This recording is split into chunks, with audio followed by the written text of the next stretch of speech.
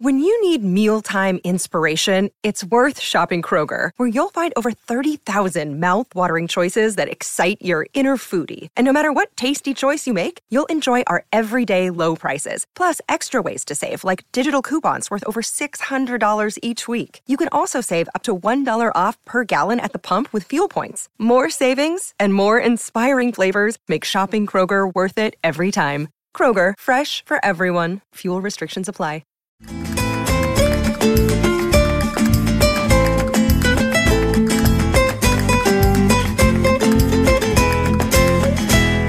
And welcome to the Canine Conservationists podcast, where we're positively obsessed with conservation detection dogs. Join us every other week to discuss detection training, canine welfare, conservation biology, and everything in between.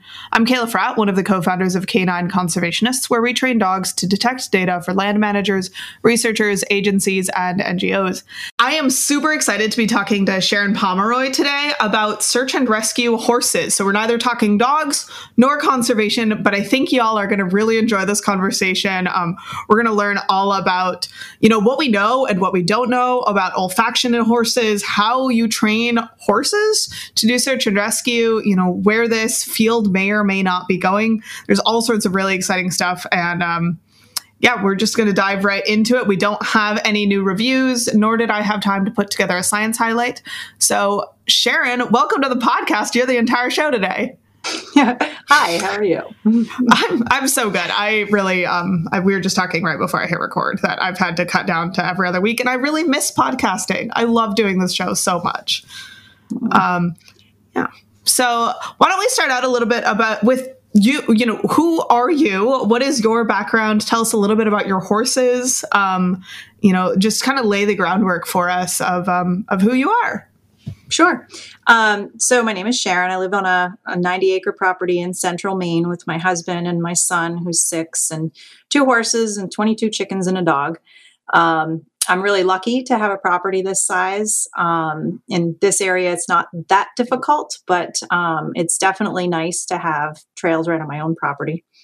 I've been doing search and rescue for over 15 years now. I'm on my second horse. I still have the first one.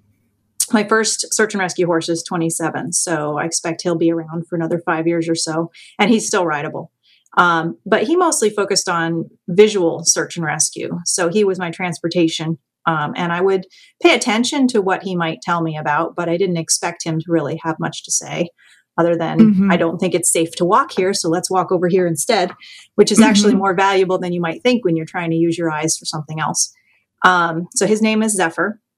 And then my newer horse, Kodak, is about 10 years younger. They're both unregistered mutts, basically. Yeah. So I don't really know exactly how old either one of them is, but Kodak is about 17. And I've had him since 2016. He had no particular training. Neither one of these horses had any particular training when I got them, and they're completely different in personality. From one to the next. But when I got Kodak, very shortly after I got him, we started, my search and rescue team started training in equine air scent, which was something that I had known about for about 5 years prior, but we hadn't had the finances as a team to go after it at all. Because the only trainer that we knew about was in Minnesota, and we're in Maine. So it was fascinating, and I really wanted to get him into the state, and we finally got him into the state, and we hosted, and it was mind-blowing. It was just absolutely eye-opening as far as how underutilized horses really were in search and rescue, and that we were just using them. I mean, we said they were our partners, but we really were just using them as transportation. We weren't really paying attention to anything that they might be observing and trying to tell us about. Because we didn't know how. We thought we did, but we didn't. So that was really eye-opening. And that first 2-day clinic, Kodak was really nailing it. And I got really excited. There's a video actually of his first hidden search. And when I say hidden, I'm using air quotes because a human could tell that there was a person rolled up in the tarp in the field, but the horse is a horse. they don't know that. They just see something. They don't realize it's a person. So it was really interesting to watch this one horse progress through. And I learned so much, and he taught me so much. It's been really amazing in the last few years. Yeah, that's so cool. And yeah, I can also totally see how, you're ending up you're starting out with just using horses as transportation. And then, if you're going to have these horses out there anyway, you might as well see if they can be helpful. So what do you know about kind of the history of using horses for searching for olfaction? I know we were talking that there's just really very little research on their olfactory capabilities, but maybe you can outline what we do and don't know for our listeners. Right. I have not been able to find scientific data about how many, what do they call them? Scent receptors horses have. They can tell you how many humans have and how many dogs have and probably how much a frog has, but I haven't seen anything about how many scent receptors a horse has. But I will tell you that their sinus cavity runs the entire length of their head. Oh my God. Yeah. And so a horse's head, my torso. Yeah.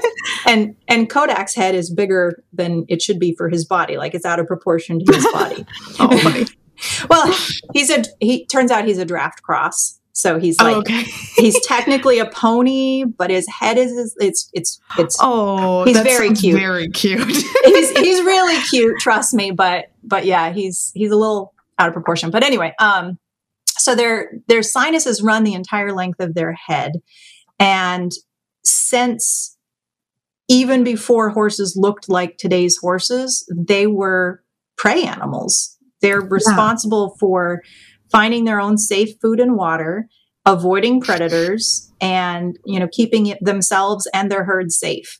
So they're used to observing and communicating to their herd about safety and about, like physical safety and food safety. So that's not something you have to teach them. That's the really cool part about it, is they already know that and they're already doing it. The biggest thing that you have to teach anybody is you have to teach the horse. And when I say horse, please just know that I mean equine. It could be a mule. I'm sure mules would be really good at this. I haven't seen it.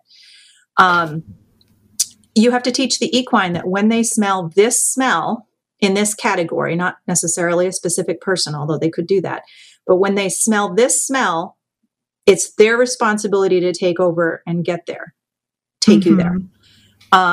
You have to teach the rider to recognize when the horse smells that smell and put their hand down and give over control.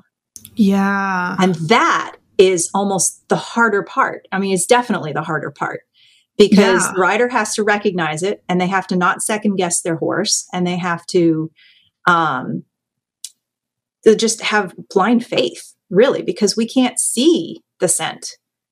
And the scent, as your folks know, does all kinds of weird things. So there's sometimes no logic to it, as far as I can tell.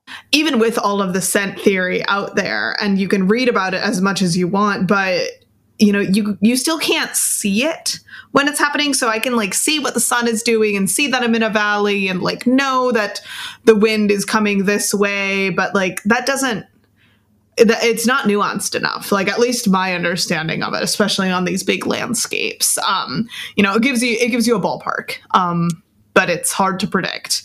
And I think anyone who really thinks that they know exactly what's happening and can predict it perfectly in these big landscapes is probably overconfident, in the same way that stock brokers who think that they know what the market is going to do are overconfident. It's weather you're an forecasters. expert. Yeah, you're an expert for sure. I believe you on that, and you're probably broadly right and mostly right most of the time. But so, one of the things that I keep thinking about as you're talking is when I'm out working with my dogs, if my dogs catch odor, they are small and they can just go barrel through the undergrowth, and I don't necessarily have to go with them. So I can be like, yeah, buddy, you go check that out. I'm going to wait here. And if you find something, then you lie down, and then I'll come do the data and give you your ball. But you have to go with your horses. And I have not spent a ton of time in Maine, although weirdly enough, I did a survival-based reality TV show in northern Maine a couple of years ago. Yeah, and it is dense. I mean, it's so many teeny tiny trees everywhere. You nailed it. Yeah, how do you do that as a writer? We have two things in Maine that we have a lot of, and that is trees and rocks. So you actually nailed one of the reasons why we haven't made more progress here in Maine, and that is the trees. So that actually makes this whole thing way more complicated because most of our searches, whether it's air scent or whether it's visual, are on trails. So I assume you know what happens to scent when you're on a trail. It's not pretty sometimes. It can be very misleading on where the scent is coming from. So for example, on a trail search, as you go down the trail, let's say it's a regular truck width trail, like we get sent onto a lot of ATV trails and old logging roads and things like that.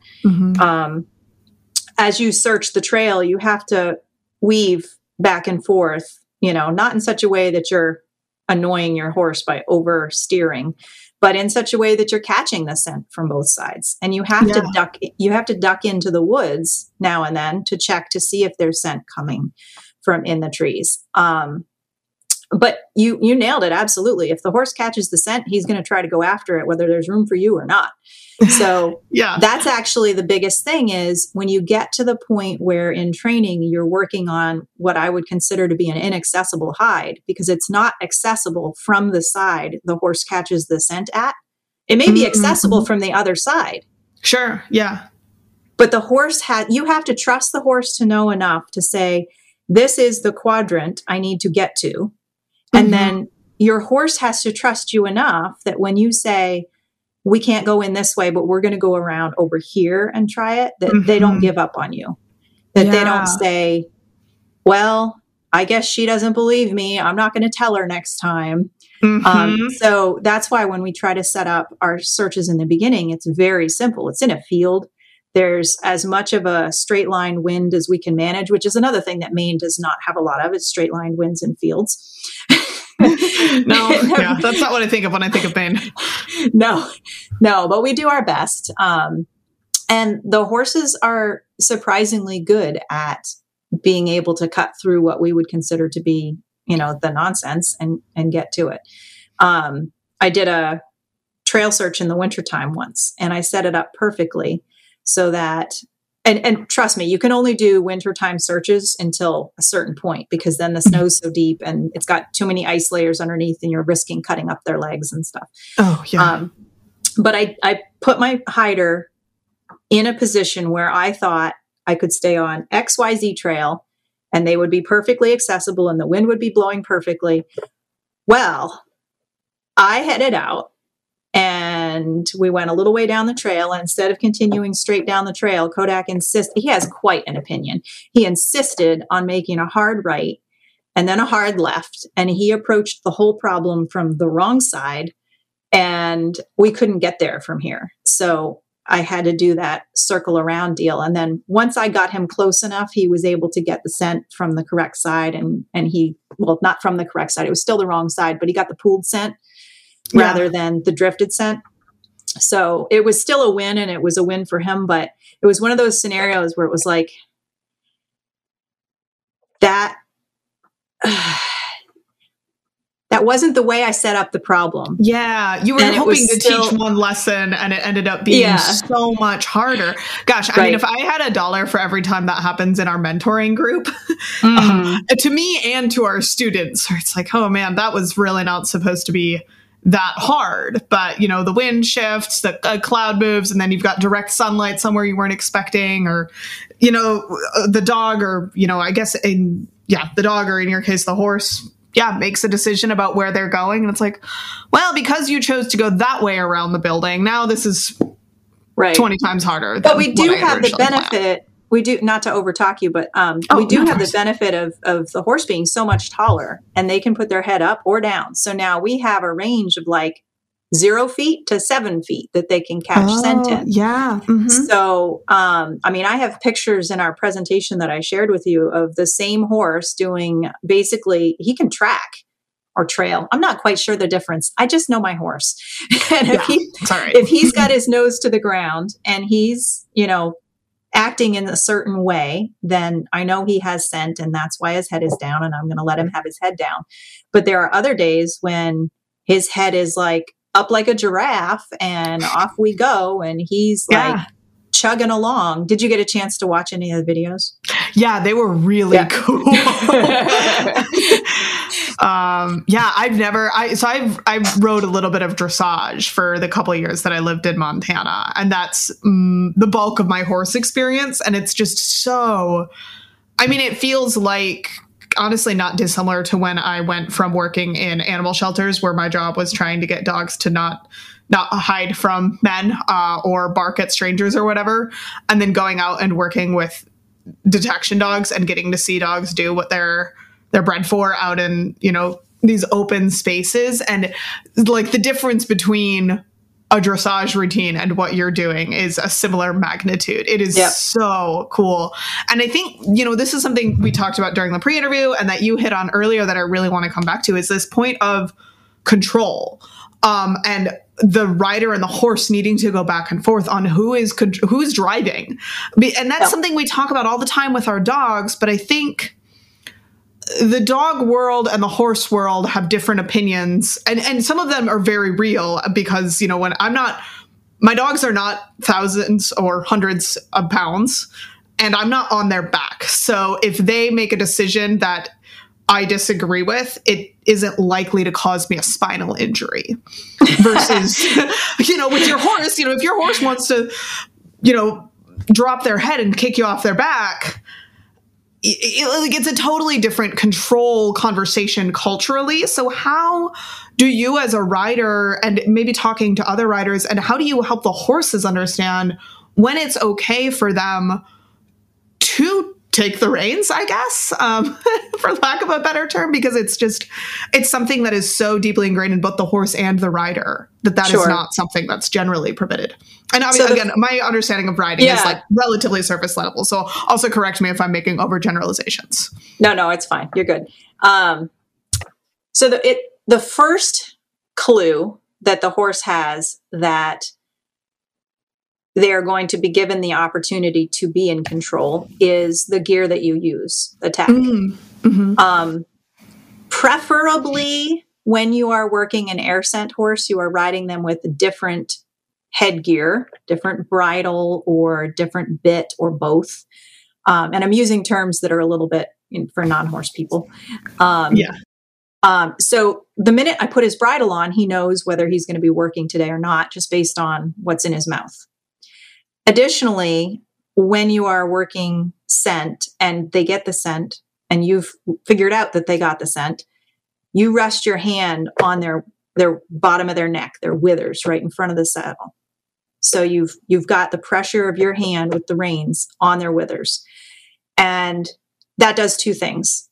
That makes it so that they can feel your hand, the weight of your hand on the withers. And it also makes it so that if you want to take control back, it keeps you honest because you actually have to pick your hand up. So I like that. So one of the things that our trainer complains about and even last summer when I was riding for him was, you're fiddling with your reins. And it's just habit. Like when you have ridden, especially people who don't ride Western with the loose, droopy reins. Yeah. It's just habit to like fiddle with the head. And so he can see the rein moving and we'll be like, no, I wasn't fiddling. And he'll say, you watch that video back later. Yeah, you were fiddling. So that's how the horse knows, is the combination of hopefully different headgear, tack, bit, and also your hand on the reins, on the wither in that moment when you say, yes, I recognize you've told me that you have scent. So I'm putting my hand down and now you can take over. Now, then you've got horses like Kodak who are extremely opinionated. And this was actually a real training challenge for me, that because I don't have a trainer that I work with regularly who's local, I let get out of control. Kodak had developed a habit where he tries to double back. And I don't know whether it started with when we're out on a regular ride, he wants to go back to the barn because that's where his buddy is, or if it started with us doing too many blind searches and training. Because blind searches are fun, but you don't know if you've gone past the scent, and therefore the horse turning around, you don't know if they're going back to get the scent or if they just want to go back to the barn. Because I do a lot of my training in my neighborhood because it's a horse, and horse trailering, especially right now, is so expensive. And like I said, I live on 90 acres. There's you might as well do it at up home. And down my road. Yeah, that's why you bought the 90 acres, I assume. No, it's been in my husband. It's been in my husband's family since the 50s. Awesome. But so I didn't realize that was happening, and let that get out of control. So now I have to really still work through that with him, where we're out on a pleasure ride and I can't let him turn around to go back to the barn anyway, because I don't want to go back to the barn. So we don't allow that. But if we're on a search, did he go past the scent and he needs to go back and get the scent? Or is it something else? Yeah. So that is where trusting your horse has to come into play. I was actually attempting to certify on my daytime trail test, and I screwed that one up. We're just all over the place. I hope that's okay. Oh, no, that's okay. No, this is fascinating. This is very, this podcast is usually pretty conversational. Okay. So we set out from where the evaluators are standing, because the evaluators can't go with us. Mm-hmm. They can't go with us. Like a dog test, they go with you. Right. Think about that for a second. Wait, why can't they go with you? Well, what are they going to do? Are they going to run? Yeah, I guess. Yeah. Are they gonna make them run? So we actually went through all of this. They can't ride a bike because a lot of the places where we might go, you wouldn't want to bring a bike. Can't ride an ATV. Same reason. Plus, it's super loud and distracting. Yeah. Can't do a drone because loud and distracting. Plus line of sight. Plus this is a 3-mile trail. Yeah. Can't walk because we don't want them to have to run. Yeah. Can't ride another horse because horses naturally air scent, and you don't want the team that's being tested to be clued in by the horse behind them. Mm-hmm. So what are you going to do? Yeah. So it's just flat. Yeah. Which I think, so the funny thing in conservation dogs is we don't really have a certification of any sort.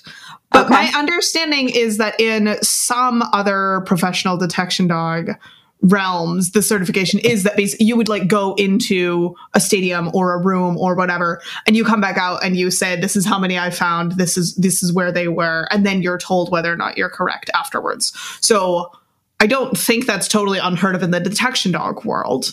But it's not typically how I would envision an exam certification going.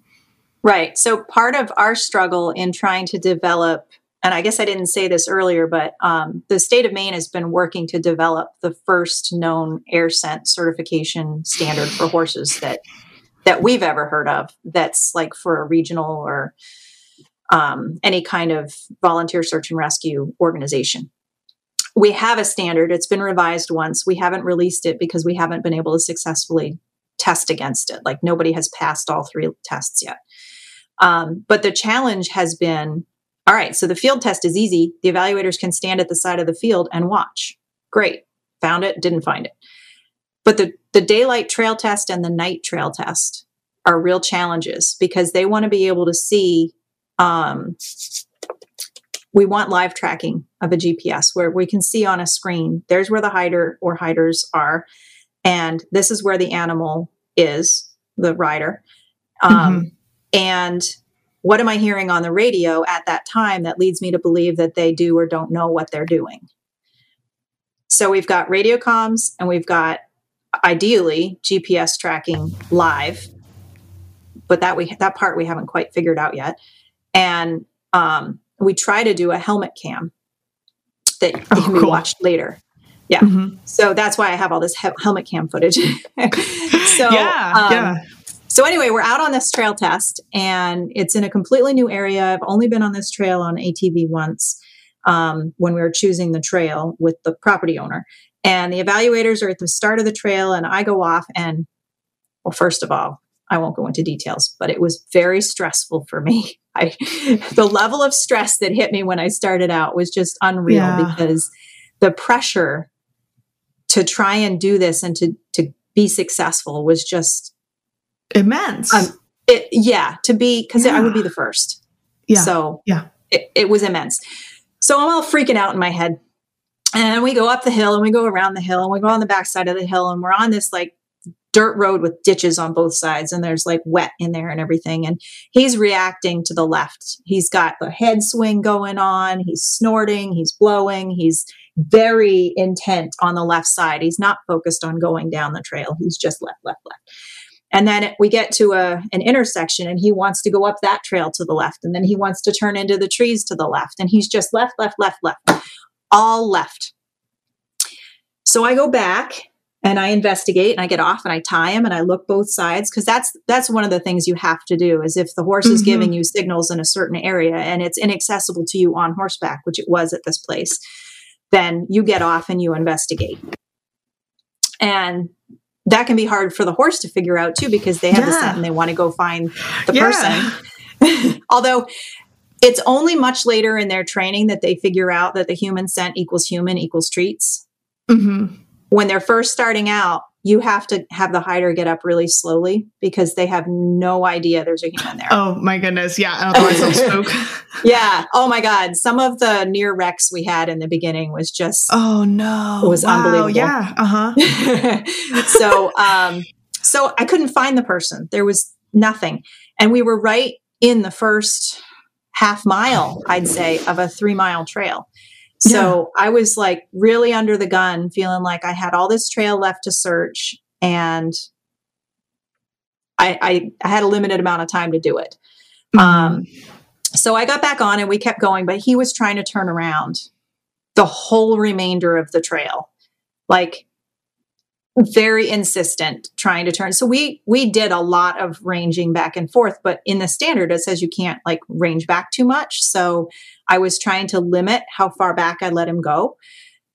Well, long story short, in the end, we did not find the person, and they were in that stretch, but they were before that point. Oh my gosh. They were like, so they were in the first like quarter mile.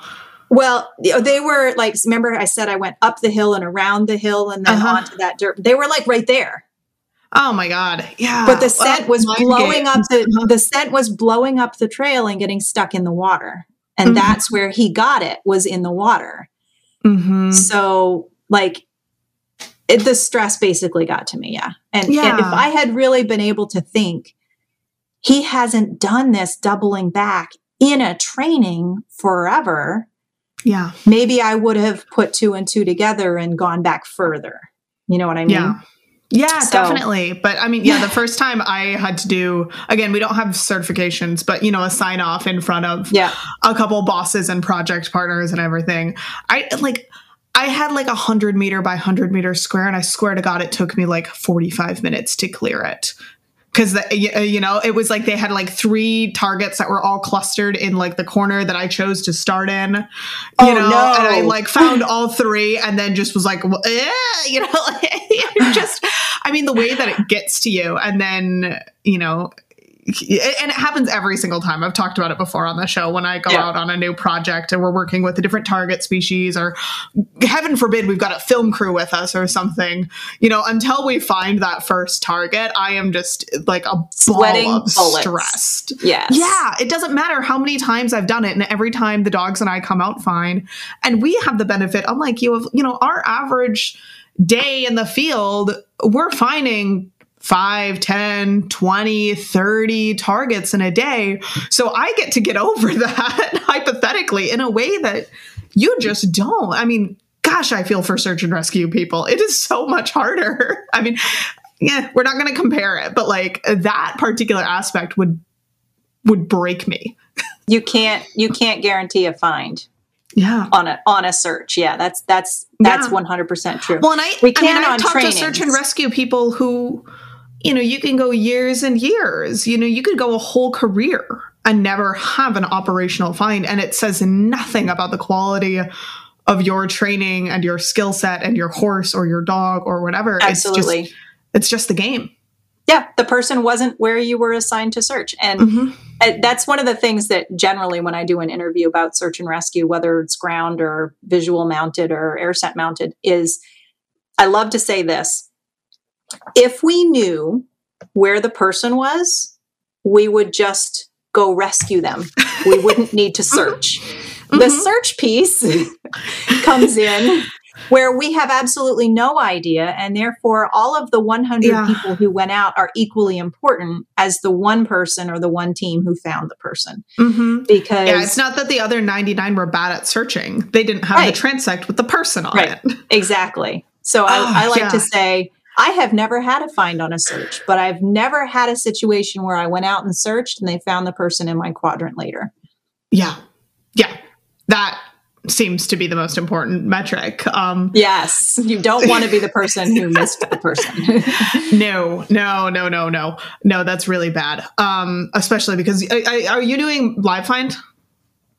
At the moment, yeah. But if we can nail that, if we've played around with the HR detection, we have access because the dog team has access to, the scent source for those. But the Maine Warden Service SAR coordinator has told me that if we can nail the live find training, the next thing he wants us to do is HR, because most of the searches in Maine, unfortunately, that we get called out onto, we're not really expecting to find a live person. Yeah. The good news is that from what we have been able to tell so far, our horses react. They absolutely react to HR scent. They may react differently. Like, we haven't actually trained them to seek it out, but naturally some horses will just really misbehave. Like, they will act the worst that they have acted in 6 months when they smell it. Others will walk right up to it and try to eat the jar. And the third kind will avoid it like the devil. Like, they won't misbehave. They just won't go over there. They're just like anywhere but there. Yeah. Yep. And that's interesting because when you look at the tracks, the GPS tracks afterward, if you're looking for HR scent and it was a mounted team that was in there, and every time the horse just kind of goes like this a little bit, to look in there. Yeah. Gosh, I've heard the same thing about not just HR dogs, but actually a couple, I don't know if it's just wolves that people have seen this with, or just kind of apex predators. Some dogs will have a similar response to the scat of, again, I'm not for sure if it's just wolves or if people have seen the same thing with, like, again, these other apex predators where dogs are like, actually, I'm not interested in going up to that guy. And obviously people do successfully train dogs and horses to find these things anyway, but you do have some amount of personality that comes into it. So I want to go back to, way back when you were talking about kind of this interplay between control between the rider and the horse. How I understand once the horse kind of understands the job and the rider understands how to read the horse, how that's done.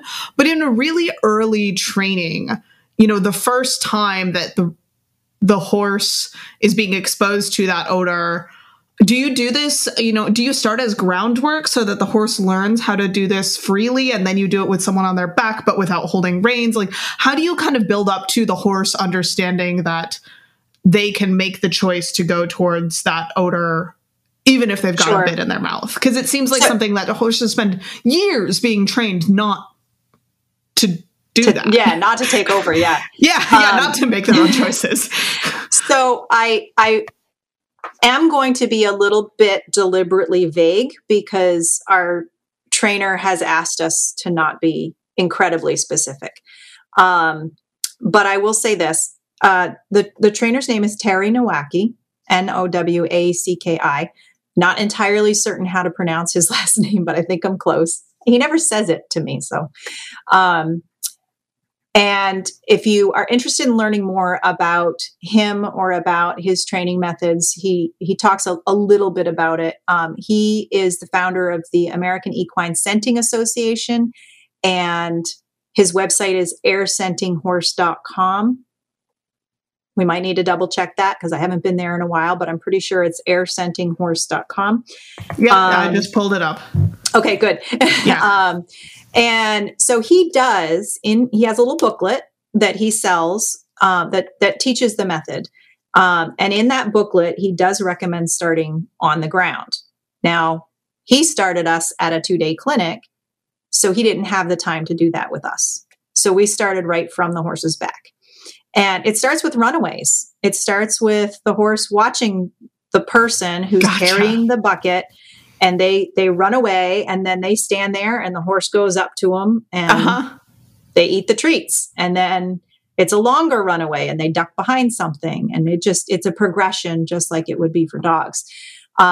It's definitely a fast progression because the horses learn the game really fast, and you don't want them to get super bored. So you might only do 3 or 4 runaways with one horse and then turn them loose into a small field, like that first search that you saw Kodak doing with the person in the tarp. And if you watched that, you see right at the end, the video cut off and he was spooking. He was in the middle of spooking away from the person who was in the tarp, just about to stand up. So it's that progression where, you might even just have somebody, literally laying in a low part of a field and the horse, quote unquote, finds them. Well, like I said, horses don't necessarily recognize humans for human scent. And the other thing they don't recognize is, and you've ridden a horse, but it sounds like mostly in an arena, so you may not have recognized this. A human holding an umbrella is not a human until they talk. Yeah. A human on a bicycle is not a human until they talk. They're just, I do not want to say horses are not smart, because they are. They just don't draw the connections that we expect them to draw.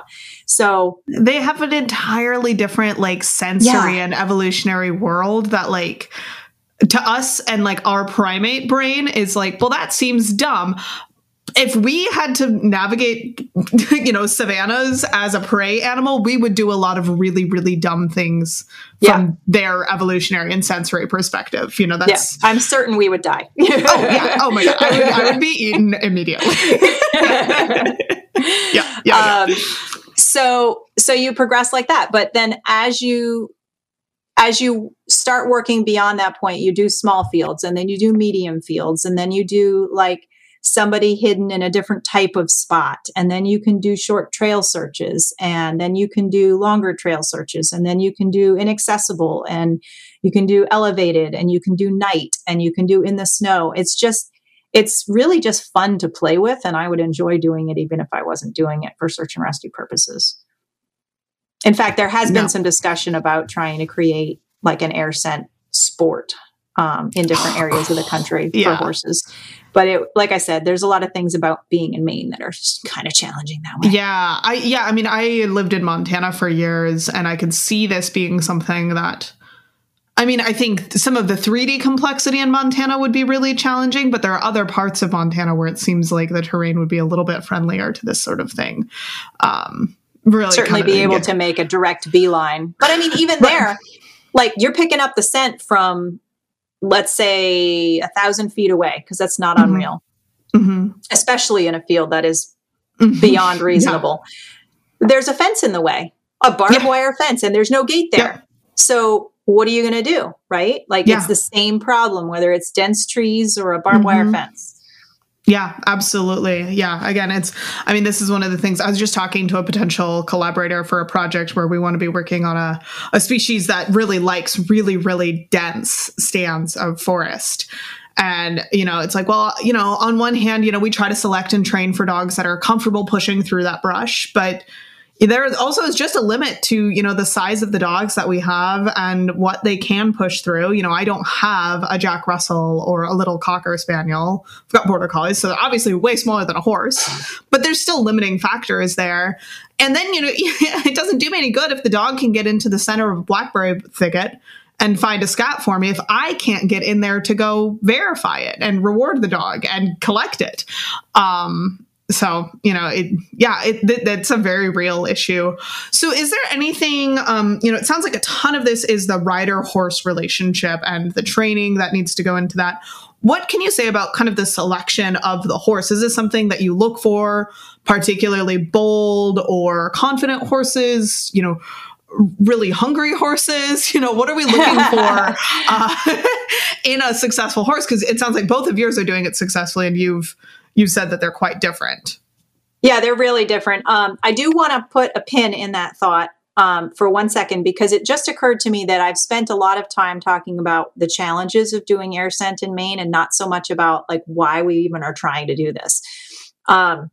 So in Maine, there is a lot of uninhabited area, and horses are typically used to try and eliminate large portions of land like that have ATV trails and logging roads and whatever running through them, and may not have houses in the area, which is all well and good. They can go 20 miles and the rider doesn't get tired. They can find their own food along the way. They can get you up higher so that you've got 8 feet of height to look down into the ditches and over the underbrush.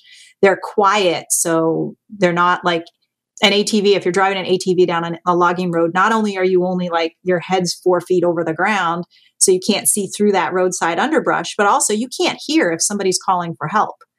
And so, in a case like, and a lot of times people who are intentionally hiding wouldn't come out to a vehicle also. So horses are actually something that a lot of categories of people who might not normally come out to a searcher might come out to a horse and rider. It's possible, in some cases, children, some cases, the elderly who have dementia.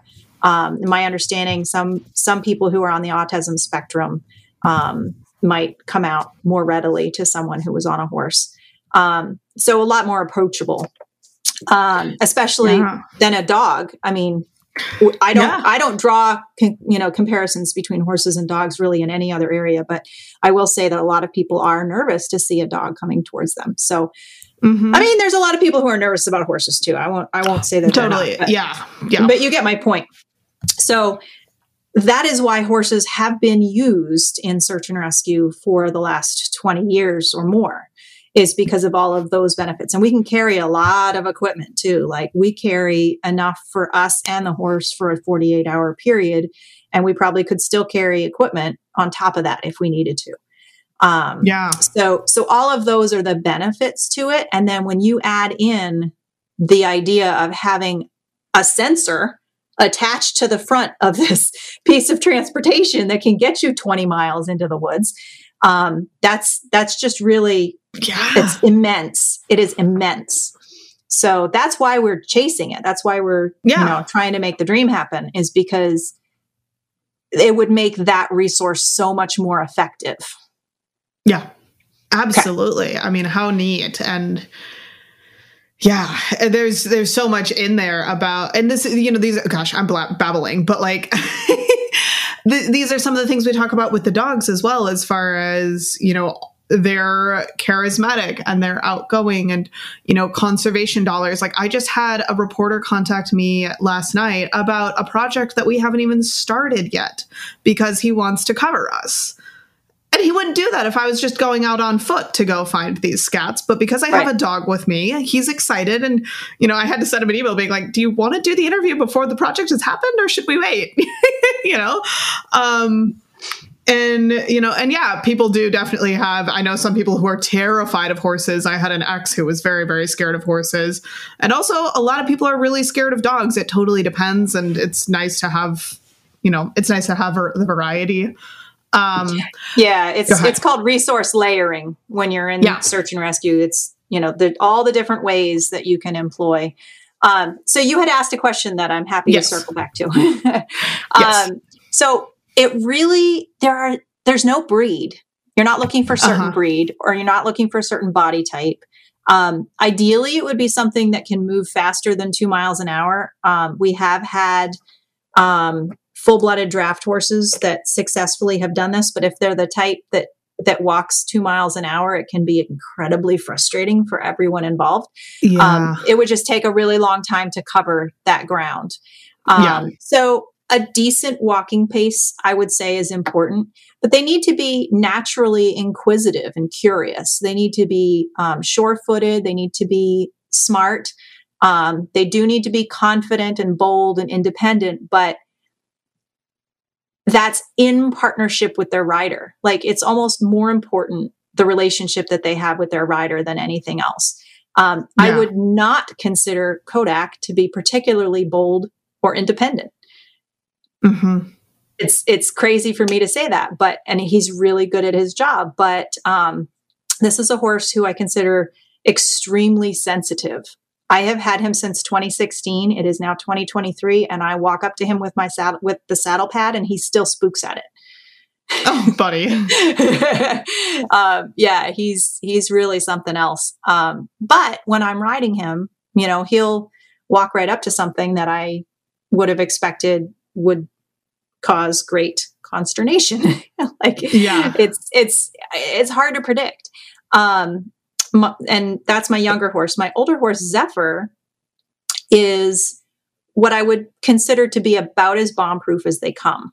We were out on a search once many years ago, and he literally came within inches of stepping on like a dead gopher or something. Like, he just didn't care.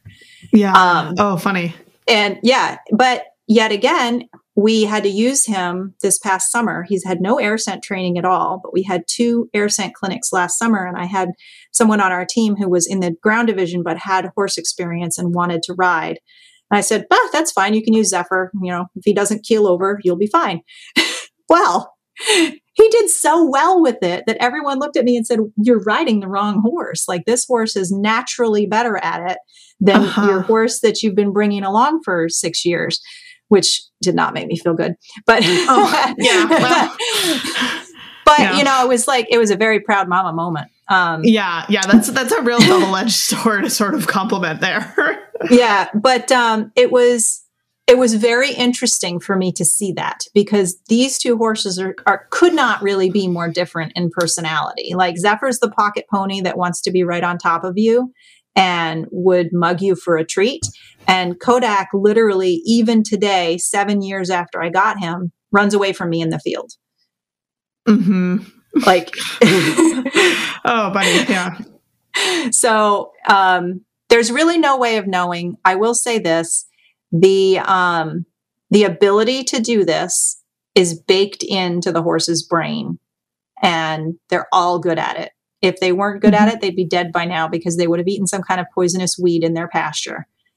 And they'd be gone. So they're all good at it. It's a matter of how much does the horse enjoy the game of it. Yeah. Well, that sounds a lot like our dogs. All dogs have that scenting capability. And there's that really funny, I think it was one of Dr. Nathan Hall's papers where he got, I want to say it was pugs, greyhounds, and German shepherds, and had them do a detection acuity test, like a threshold, like parts per million sort of thing. And I hope I'm getting this paper right enough as I'm explaining it. But long story short, none of the greyhounds finished it because they weren't motivated enough. None of them made it all the way through the test, which, not a shocker. But the real shocker was pugs actually outperformed German shepherds on the test. And it's just a matter of, we work with German shepherds, and I don't, but a lot of people do in the detection world, because a lot of our detection training comes from dual training, apprehension training, where the German shepherds are really, they're one of the top breeds for that. And B, they're a big, powerful dog that can physically do a lot of what we need them to do. Quite frankly, it doesn't matter to me that a pug can smell just as well as a German shepherd, or, as in your case, maybe that a draft horse can do this just as well as a mule.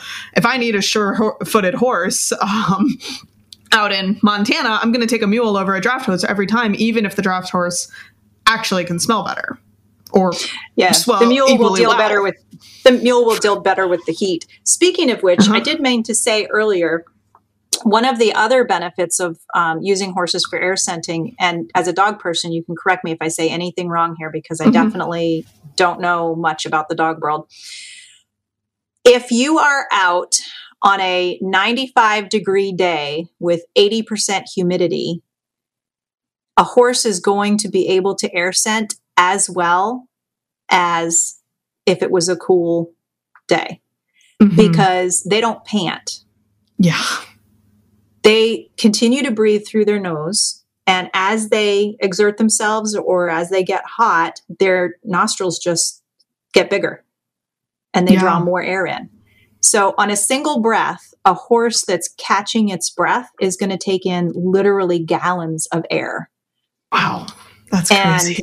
Yeah. And they can sort through all of that just as well when they're hot as when they're not. And then I think this is true of dogs too, but horses can also do it. The left nostril and the right nostril are separate.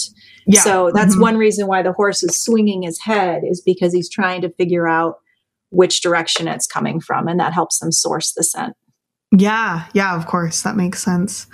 All right. Well, I think we probably need to start wrapping up here. Is there anything that I haven't asked you about, or favorite stories or things you wanted to circle back to and clarify before we go here?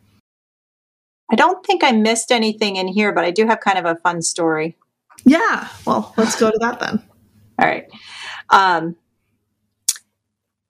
So we were talking about the different challenges that have come up in trying to develop this testing standard. When I did my field search test, I actually didn't expect it was going to work, because we had 20-mile-an-hour sustained winds and 35-mile-an-hour gusts that day. And I had a 20-acre, it wasn't 20 acres of field. It was probably half grass, half chopped corn. It was on a top of a hill, and then the top of the hill had trees on it. So it was a pretty complicated scent scenario happening. And the wind was blowing, gusting so hard that it blew the tablet off the hood of the truck. And we got it done in 20 minutes, I thought that was pretty good. And the only reason it took that long is because I was letting him take his time, just because of the challenges in the scent.